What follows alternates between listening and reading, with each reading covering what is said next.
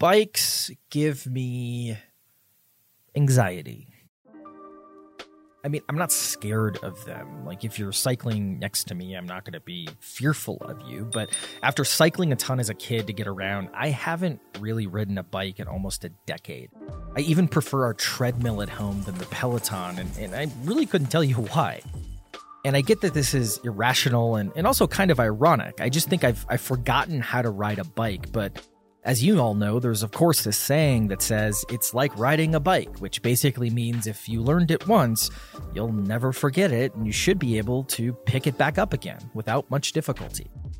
Now, what the hell does this have to do with subscriptions and operating your SaaS business? Well, as operators, we build grooves in our brain around solving problems that are either very specific to our craft, things like knowing how to spin up a new marketing campaign, or are very general to just execution, things like how to approach a problem regardless of how you've handled or if you've handled it before. These grooves are the mini bikes of being a successful executive, and someone who has ridden a lot of bikes, to continue the, clunky metaphor here, and built a lot of mental grooves is today's guest, David Kinsell, CEO of Drift, who's also built 5 other successful companies. In this interview that we recorded at the end of 2019, he tells us about the current state of Drift, but he also shares many bike lessons he's learned and had to relearn when scaling a business. All that and more coming up next.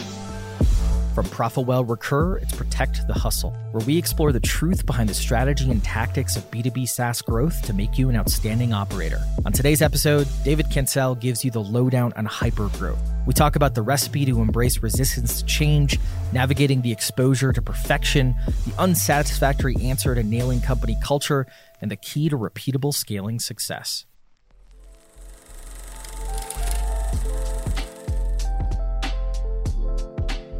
We've talked before, obviously, you and I know each other. Where's Drift now? Like, technically you're 5 years old, Yep. But really you've been in market with the conversational marketing product for 3 years. 3 years. Where are you now versus 3 years ago at this point? What to mention? I mean, in the last year, we've kind of close to tripled headcount. And so we're like 350 right now. And so You're 350 right now. 350. You're finally spending that VC money. Yeah, it's getting spent, that's for sure. Yeah. 350, mostly in Boston, but we're in San Francisco, Tampa, and Seattle as well. Yeah, Tampa's brand new. Brand too. new, just started. So we have like 10 people there right now. We'll probably have like 50 by the end of next year there. So where are we? It's been an amazing ride, but it's been, we've been through this hypergrowth phase of like 3 years. We really had an insane amount of growth, feeling like, more than tripling most years. This last year we tripled. And with that comes, lots of pain, right? Going through it, because when you compress everything, you're also compressing the time where you get all this feedback and this change and this resistance to change and pain and all these things in a very compressed cycle. And for me, like this year, 2019, has been probably the hardest year of my career going through it. Even though like on the surface, you look at the business, it's been like growing like crazy and awesome, in whatever way you want to describe it. But like for me personally, it's been the hardest year. That's pretty deep. Yeah, I've been doing it a long time. I was going to say, to give some context, like you're no spring chicken I'm in no like the spring best chicken. way. I mean, you're seasoned like in terms of everything. You've probably seen most things. Yeah. But this is the hardest. Hardest for sure. What axes? Is it people? I mean, it's probably everything, right? But like, what are like the top 3? Like people, infrastructure. What's it look like? It's been pretty much like 80% easily people, if not 90% people pain. And then there's been other systematic infrastructure pains. But it all stems from one thing, which was at the beginning of the year, end of 2018, beginning of 2019, I reorged the entire company. So I basically flipped the entire company upside down, reorg, changed everyone's job because we needed to start to focus on serving different customer types differently. And so a thing that had happened was we had grown to a certain size, which is a lot of people, a lot of customers, but we only had one model. We treated every customer the same from a product standpoint, from a sales standpoint, success standpoint, support standpoint. Like if it was the biggest company in the world or the smallest company in the world, we treated you exactly the same way, which is not great, if you're at either end of that spectrum. And so I decided to flip the company all upside down, resegment, put us into business units. And that happened at the beginning of this year. And because I was doing that, I was like, this is going to be a hell of a lot of pain. We're changing everyone's job. A lot of people signed up for a different type of company than we were today, right? Like a different type of model, I should say. And so it's going to be painful, but no matter how much, you ready yourself for pain, you go through and you're like, whoa, that was like way more painful than I thought. And it was all resistance to change and changing jobs and changing focus and that. And then, really that first half of this year, 2019, was insanely painful, the most painful ever for me. And then, by the end of Q2, we started to see the results of the segmentation and business unit shift. And it was like, whoa, that was worth it. Healthier cohorts all across, like customers having success, way more success. And so it was mathematically worth it, but like the pain was nuts. So one thing I can't grok here is obviously you had massive amounts of change happening from zero to like, I don't know what headcount was at the beginning of the year, but like, let's just say 200, right? You had 0 to 200, you had massive amounts of change. There might have been a little bit of like resistance and things like that. And obviously, oh crap, we don't have that thing we had when we were 10 people. That sucks, blah, blah, blah. What was the difference between the 0 to 200 and then 2 to 350 or basically from here to 2019 and then the year 2019? Like why was that change not as like chill with like the base? I think, and I don't know if this is right, but I think when we were growing before, the expectation and the job and what they signed up for was always the same. We were just adding more people to the recipe. And then, in the beginning of this year, we changed the recipe completely and said, your job is going to be different now. You came in and you were selling SMB, and now we need you to probably sell mid-market or enterprise, entirely different thing, different quota, different model, different this, different market, different marketing, different product, like everything like changed on them, kind of like, we pulled the rug in some ways out from underneath them. And, we prepped all along that way to try to coach people. But, even if they knew the pain was coming, it's always worse than it seems. And, we live in a different time now. Like we live in a time where, opportunities are endless. There's endless opportunities for anyone who's going to work at Profitwell or who's going to work at Drift. Like they have infinite options, especially in Boston and San Francisco markets where we were predominantly. And so you're putting them through all this change as it's a competitive environment. We live in the post, Google and Facebook fringe benefit world where, everyone expects that every business in the world will give them free lunch and they give them free this and give them free that and have wellness and this and all these considerations in the world. And it's easy to look at all those models because now we can see them through social media and through the internet and think like, oh, there's only problems inside this business, right? Because a lot of people who are working at Profitwell, I would assume, or at Drift are pretty young in their career cycle. So for us, our average age is 27, 28. And, obviously myself and others are anchoring that way on the other end and it's still 27, 28, it's pretty young. And so this is the first real job that a lot of people have had and they've only had a history of full employment and endless bounty. And so that's the context that they're coming from. And then you're putting them through a lot of change and a lot of pain. So that leads to this kind of recipe.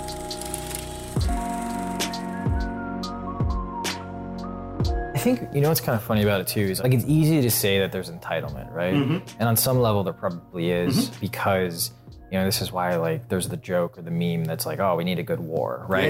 There's totally. That like, oh, no one ever struggled. These people, some people have never struggled. Never. So when they go through some of this adversity, but I think it's almost like too simple, right? And like, because there's a good group of those folks who maybe have struggled or, maybe it's not an entitlement thing, but it's actually coming from a place of like, at least in my opinion, that they don't know how to voice like concern or they don't know how to voice like, I am not happy, right? Like, have you seen a lot of that? Because I've seen some of that on a much smaller scale than you guys, but like, as you're going through this, is it something where you're seeing the older, more experienced folks being like, hey, I understand we need to do this change, but there's this important thing about like a very measured thing. And then you have some of the folks who are less seasoned being like, not saying anything and then just getting aggressive like to their friends and like somehow it gets back to the management. Like, totally, like are you seeing, like, what are you seeing with that? I'd say first, the way I think about it is like, this is just a natural generational evolution, right? That's happening. So every generation, if we think about it, myself, and I think about, how I grew up versus how my daughter's 14, how she's grown up, or how someone who's like 22 has grown up, like we've seen different worlds and have different expectations. That's the only context that we bring into the work that we do. And then if I think about how my mom grew up or my dad grew up, whoa, that was crazy to me. And then we think about how their parents grew up, like it was insane, right? Like, so if you go back far enough, like they're coming out of depression, they're coming out of like real hard strife. And so like, so generationally, things are becoming easier for us over time. We cannot blame the generation because that's the only context that they have. And then, so that's happening on one axis. On the other axis for me, like the exposure to perfection is like through the roof, right? Because the internet brings us like a view, Instagramification of the world of like, I expect everything to be perfect because the only lens I see is I was only brought up in this great environment, and everyone that I can see, at least socially, even though it's pretend, looks like they're living a perfect life, and that's a perfect company, and it's like up and to the right, and everything's awesome. And so like, we're almost like living in a fun house of like, it's not real reality that we're living, but that's all we see. And then can you blame that person who's only seen that for believing that the world should be like that? And so we've definitely seen that. And, you know, there was a period earlier with us at Drift where we were like 27, 28 average now. We were like, I don't know where we were. Maybe we were like 24, 25, something like that. So we were even younger before we started to bring in some more senior, older people. And there was even more distorted. And myself and Elias, who's my co-founder, and some of the people who are, again, older, were like, are we crazy? What's going on? Like, this seems amazing to us, but to like a lot of the people on the team, it seems like nothing but problems and complaints and what have you. And I'm like, what is going on? You know, the complaints from everything from like, we do free lunch 5 days a week. And I've never had free lunch in any business I've been a part of, including public companies. And so like, you know, on paper, I'm looking at it as the CEO, I'm saying like, holy, we spend $1 million a year on free lunch? What? Are we insane? This is insanity. And then on the other end, I'm hearing complaints about like, there's not enough sushi today. Like I only got two servings, not 3 servings, and blah, blah, blah. And, you know, we have multiple floors at our office, and it's like, the lunch now is served on the 6th floor, but I'm a developer, I'm on the 7th floor. Like I have to walk downstairs to get the lunch. I'm like, it's 12 steps. Like what more do you want? And then also seeing it flipped all the way to an extreme of like, you know, to the conspiracy theories of we only do free lunch to enslave us to our desks. And like, what are you talking about? Like, how do you see through these weird lenses? So we saw all of those extremes. And we saw them everywhere. We'd see them through anonymous surveys.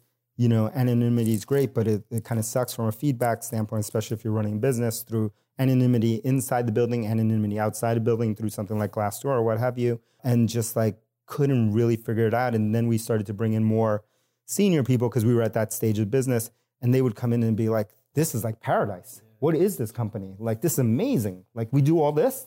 This is nuts, because they brought a different context in. Their context was like, they went through all these different businesses. Maybe some of them failed, some of them succeeded. Maybe there were harder times, whatever it was. And then they saw us and they were like, this is like Willy Wonka's like chocolate factory. Like, what is this, right? So like that, at least as founders, as leaders in the company, helped us to be like, oh, okay, we're not crazy, and try to help us understand like maybe there's a generational context that's missing. But how do you handle that now? I mean, you got some hindsight. Yeah, you got. I was gonna say you got some hindsight, right? Theoretically, making it worse. Yes. Because you're providing sushi, totally. You're doing these things. Way worse. You know, and so you're not helping recontextualize folks who don't have that context. No.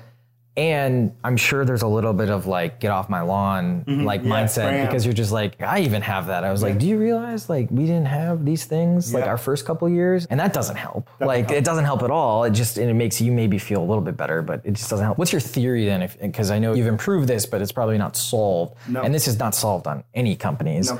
Do you just stay the course and just, screw it? We've thought a lot about it. And, I've gone through all those like phases of grieving, I guess, of like, get off my lawn, these punks, and, denying the whole thing. And, for us, we had this amazing head of people. Her name is Dina Upton. She's amazing. And when we were going, especially in the beginning of the year, when we were going through all this pain, like we were making so many more improvements and adding more benefits because of the things that people were complaining. But then it was like, I would talk to her and I'd be like, things are getting worse. Like we're getting worse feedback. Like we just keep adding more stuff, like free this, free that, work from home this, do that. Like we're adding like everything that everyone asked for and more. And then there's just more complaints. I'm like, what? How could that be possible? So I came away with that thinking like, well, one, like we need to be slower about the changes that we make because most of the changes that we made, people weren't cognizant of them. Like they were happening so fast. So you needed more time. Again, this is like the flip side of hypergrowth. Like you just need more time to get them along, get them to understand. We spend a lot more time in kind of reinforcing a message over and over again before we move on to the next thing and proving to ourselves in some way by measuring it. People are understanding, they recognize the change that we made, they know the why behind it, where before it was just like, again, hypergrowth. Change. And when we're 50, even 100 people, the org was made up of people that probably look more like me and you, or just like, awesome, change. They love change. They want it. Let's go. Yeah, and then now, as you mature, as you get to a different stage, like there are different kinds of people coming in who aren't those kind of people. And that's great because you need to start to balance out the team. We were doing that.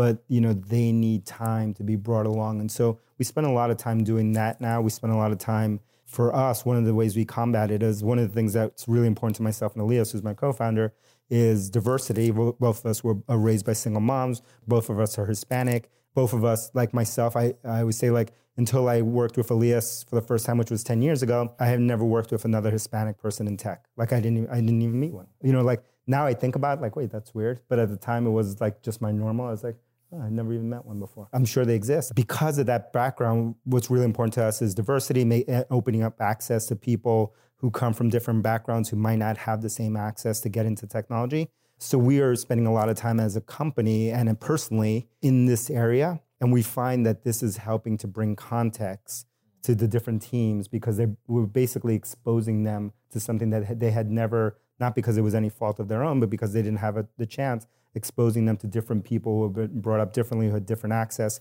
And it's giving them a little bit of context, almost like when people travel the world for the first time, it gives them it's like an awakening. We're giving them a mini version of that, of just exposing them to different people and different struggles that people go through. I don't know if this is like a comfortable question or not, but you obviously came like a lot of like companies in the past, and you've obviously like seen inside a lot of companies. HubSpot seemed to getting something right, and you like reformulated that product team into the juggernaut that it is. It's the culture they seem to somehow like really nail. Obviously, there were a lot of bumps as they were going through the similar stages that you guys were in, but they've kind of like figured something out now at the scale, right? Huge. What do you think that they've done? Is it just that they kind of grew before this, lack of a better phrase, entitlement, decontextualized like thing was happening? Is it that they now are massive, so they kind of can hide behind, not hide, but like they get the benefit of size, right? Like, what do you think that they've kind of figured out there? A few things. I mean, tons of credit. They've done amazing stuff, and it's been a focus ever since I was there, which was, 2011 through 14, 15 when I was there. At that point, it was a focus, but it was a very small focus. It wasn't kind of like what we see today, but there was always a desire to want to do this. I think there is a benefit that all companies that grew up in that era, and not only them, Zendesk and Marketo and blah, blah, blah, like that era of company where competition was way less, right? I always say, like, I had HubSpot, maybe we had 5 competitors. I don't know, maybe like 2 really, like real competitors. We had lots of endless challenges, different challenges, but we didn't have that one challenge. And like starting that company today, there's going to be 1,000 competitors coming after you. So like things were slower because of that. We could take more time because of that. That was an important part of the culture, but we didn't spend a lot of energy on. But once they went public, now they had the capital and the energy and the desire. The desire was always there to actually really focus and hammer down on this thing. It was an interesting thing because I think I look back to that, my experience there, and so many things, and I'm looking at it, trying to figure out lessons for Drift, but like so many of the things that we really got right and really worked well, it was like pushed down, wasn't a thing that was like, this is the imperative of the company that we have to do that. This is a very strange thing because you try to reverse engineer it and be like, how do I do this and what do I got to do and how do I get people aligned and blah, blah, blah. And it was like, we never really actually spent time thinking about that. We had values and we reiterated those values. We hired probably the right people. So we probably had the right values, right people, and then the right timing, and the magic formula worked somehow, which is like not a satisfying answer for someone who's as analytical as you or less so analytical like myself. Like you want a recipe, and it was like, there wasn't really a recipe that I saw throughout that thing. Like, and even seeing it before that and then now seeing it after, there wasn't really a recipe except for like support to take on some of those initiatives. It's probably like hiring for the values too, right? Yep. I mean, especially after, you reach that point, there's all the bumps, and there's always bumps like in any company, whether they're stagnant, growing. Oh yeah, the size that we're at Drift, I was at HubSpot during that time. It was almost identical bumps. Yeah, all of them. Like, crazy, and probably a lot of word for word. What the hell is going on bumps? Where you're just like, am I nuts? Like, yeah. And so many people left. Sorry to interrupt you. So many people left during that phase, and that was the wrong time to leave, like economically and career-wise. But a lot of people left during that phase when you hit that initial scaling, kind of similar stage that we're in. Like they left, but like all the good stuff was on the other side. Like, and so I always, at least the people that I talk to, I talk about like once you hit that phase, like the good stuff's like after. Like the good stuff, like we romanticize like starting the company and like bootstrapping, like we're just gonna like get this terrible. It's terrible. It sucks. You romanticize it because it was so terrible. It's awful. And then we're now in this scaling phase, and as hard as it seems, and it is hard, like I said, when I onboard new people onto the team now, I'm like, you're lucky to join now. A year ago it was madness. 2 years ago, forget about it, it was mental. Like 3 years, 4 years ago, it was insane. Like, this is awesome. And as time goes on, like, you know, once you get to the next stage, like that's way easier, way better to join at that point. And so like those phases are way more, I always think like the fun hasn't started yet. The fun's starting on the other side. This is like the hard thing, you know, the hard thing about hard things is now is painful, and it's only going to get better if we can like hold on, not self-destruct, and make it to the other side.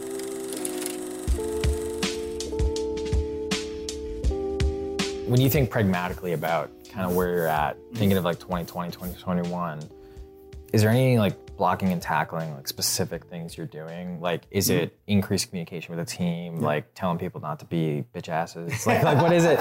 I know you talked about like diversity and like getting a better proportion of folks to kind of recontextualize things. I'm sure you've gotten terrible anonymous feedback internally. Insane. Where you're like, about my sneakers. Oh, about your sneakers. Yeah, the Gucci. Not these, but a different pair. Like, and you sit there, and I know, like, you're a very mindful guy, and so I'm sure you went through an initial, like, and then you were just like, okay, like, let me think through this. With that kind of stuff, like, how do you handle it? Like, how do you actually handle it? Like, I'm sure you don't ignore it. No, I can't ignore it. I wish I could ignore it. You know, I would say, like, I'm a super, like, logical, robotic, Spock-like. Spock is from Star Trek, if you're not old enough, Spock-like being where things don't emotionally affect me much, and therefore I'm not that empathetic, I'm not that emotional of a person, which has been good in starting companies because I can go through a lot more pain, I think, than a lot of people, which is necessary. But, you know, like this year, like you hear again, when we went through this tough patch and you hear like comments about your sneakers and comments about this and comments about free lunch and comments, and they were coming like every single day. Even me was just like, I can't take it anymore. Like, I'm going to break. Like, this is like way too much. And so like things that I did were, I may be still going through it, but like talking to other people who went through the same phase, you know, like one of the best things that happened to me was I was searching for something on ENPS, employee NPS. I was searching for Drift, and I stumbled upon some old emails that I had back when I was at HubSpot, came up in the search, and I was like, wait a second. I started reading. I was like, wait, this is word for word. And we were at the same kind of revenue stage, kind of employee count kind of at that time. And I'm like reading all the complaints from the different teams and what we need to get better at. I'm like, it's identical. You know, it was one of those like moments where you're just like, wait, am I reading this right? Is this an old email, new email? You removed the name and it was the same thing. And it gave me comfort to be like, oh yeah, I forgot about that. You know, because you forget about the pain and you're like, we went through the same exact thing. And it was just like, either it was like the speed of growth or it was just like a factor that had to do with the certain amount of people at that time, which was similar size as us, that you ran into the same exact things.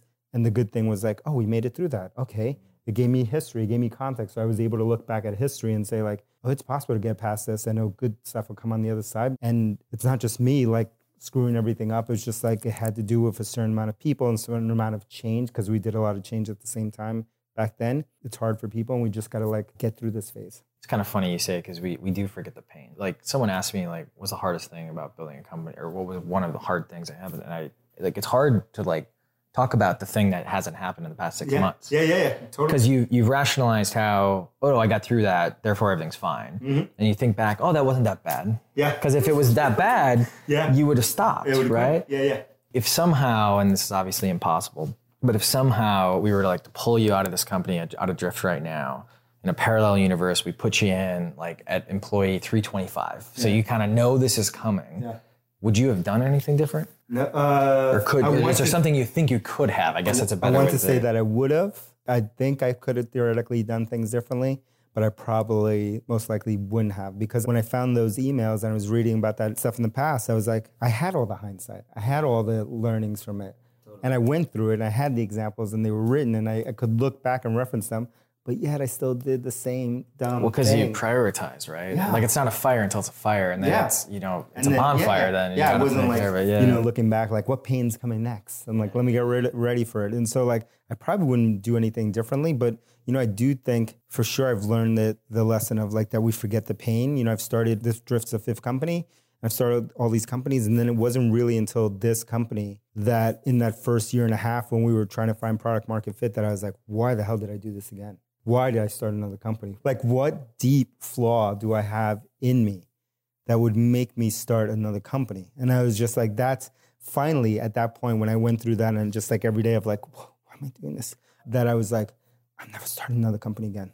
This is it. I'd said that a little bit in the past before, but this is like, no way. This is it. So in that parallel universe, I'm not going to that parallel universe. We'll see what happens in the next decade. Yeah, no, sir. You ain't dead yet, man. Let's go. No, sir. Not yet, but no more companies. So I just make Drift last forever, but like I cannot start another one. Because that pain, I don't know, for some reason it was the fifth go around where the pain really was like really acute and really could like be like, this is crazy. Why does anyone start a company? Do you think it's because like, it's like a weird way to think about it, but you kind of have your own entitlement, right? Yes, because you're sitting there and you're thinking, I sometimes have this too, where I'm like, no, I already went through that. Yes. I got through that and I earned my way out of it. Totally. Why the hell should I have to go back to go through that again? Yeah, right? It's the part that no one talks about. Like, go through all these companies, go through all these experiences, and like, there is an entitlement that gets built into it, even though you try to fight it hard, which is like, wait, I already did this. I already know already went through this pain. Like, I'm on the other side in some ways, and now I'm willingly putting myself back into this thing.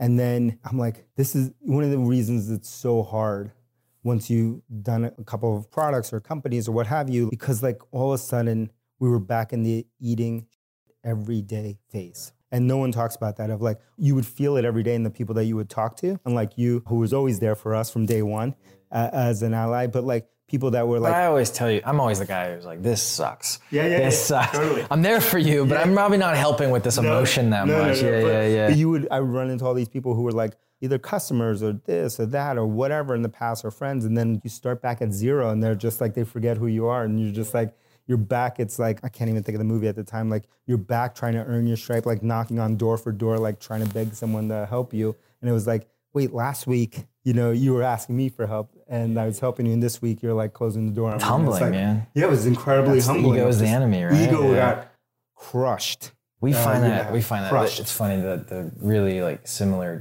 situation is like you've really developed some young guns in your day, and I've learned how much time that takes. So like taking a high potential kid, for the lack of a better phrase, and basically like spending an exorbitant amount of time working through like helping them move their egos, helping them basically get there before you got there in your own career, and then. We've had that with a couple of young folks and it's been so rewarding. Mm-hmm. But then we're looking at like the next crop and we're like, I don't know if I have the energy to do this again, right? No more. And so it's like a very similar thing where you just kind of forget like that pain and like what you've gone through. Yeah, we did that. I've luckily been able to do that with a lot of people and we've had this amazing experience. They've gone on to do amazing things. But when we think about Drift, it is a thing that I talk to all the leaders and managers in the team about. And I don't want to sound negative, but I call those are like projects. Those are people that you invest in, you're willing to invest in because you see high potential, high return in them. But you cannot have too many projects.